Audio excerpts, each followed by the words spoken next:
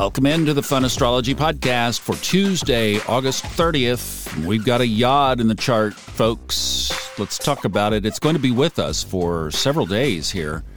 Our Libra moon is in the middle degrees of moving through that sign. I was just thinking, here we are. Okay, the moon is in the middle degrees. We're going to hit this again in 2023 when everything stacks up in Aries. So I guess this is practice for things coming. But let's talk about this Yod. What are the three planets? Jupiter is up at the top of if you're going to call it a witch's hat. And then the two at the bottom are the Sun in Virgo and the South Node in Scorpio. Now, if already karma isn't ringing in your mind with the South Node in Scorpio, I mean not only karma, but the deepest karma. The Sun, that's affecting all of us, and then Jupiter, of course, is the peak or the pinnacle of this Yod, this finger of God, this point of destiny. Now, if you had this in your birth chart, that's one thing. But as we observe it on a transit basis, that's really a different ballgame. However, I think every time we point out a Yod, somebody emails and says, oh my God. So it is this possibility of a clash with destiny or a clash with something appointed, specifically something coming up from the past, the karmic past, the South Node. Oh, I remember now. I need to tell you about Robert Hand's reading that I had last week. We'll do that later in the week, but he doesn't give a lot of credence to the nodes. And the reason he said is nobody can agree on what they mean. This is a guy that built his career in astrology around going back to the original documents. He has a PhD in linguistics so that he can go back and reference the ancient documents in their original form.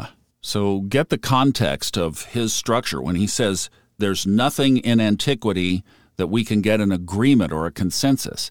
And we've seen that in fact, what Robert and I have talked about on Old Soul, New Soul, that there's this kind of new way of interpreting the nodes.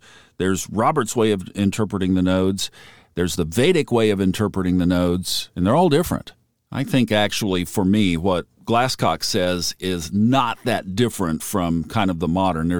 There are some semantics in there, but basically undeveloped karma brought forward. Let's just say that I think we could stay on safe ground and cover all three if we stayed there with the South Node. Now, Jupiter is in retrograde, so with Jupiter in retrograde, we are going to revisit this. There's your reword. And then Jupiter in Aries makes it more expanded. It makes it bigger. There's fire here, even though the fire is inward. And remember, a lot of people, myself included, would say that Scorpio is not a water sign. It should be a fire sign because it was originally ruled by Mars. So you've got two heavy components in this Yod. And then let's apply Robert's perspective of Virgo and the sixth house, Virgo ruling the sixth house, and make that part of our psychological self-integration. Wow, that really does fit this Yod. It fits it perfectly. So it is something that could affect any or collectively a group of people, the Sun. It is something that is deep karma, the South Node, and Jupiter points toward action. Something needs to be done. And you know my number one tool in these kinds of areas is analyze where it came from in your life, trace it back, and then what's the opposite? What kind of opposite reaction could you have? What kind of other direction could you go? Seinfeld, George does the opposite. I swear, whenever I need a little bit of motivation to engage the opposite, I watch that skit. Now, the structure of this Yod, so Jupiter is at 7 degrees. Today, the Sun is at 7 degrees. And the South Node of the Moon is at 15 degrees, moving backward towards 7. So the Sun will break the leg of this first, but we're going to be in this at least until that sextile falls out of orb. So we've got about a week here with this Yod over our heads. And if you like a little tighter orb, at least give it for the rest of this week. Definitely a subtle but significant aspect over our heads.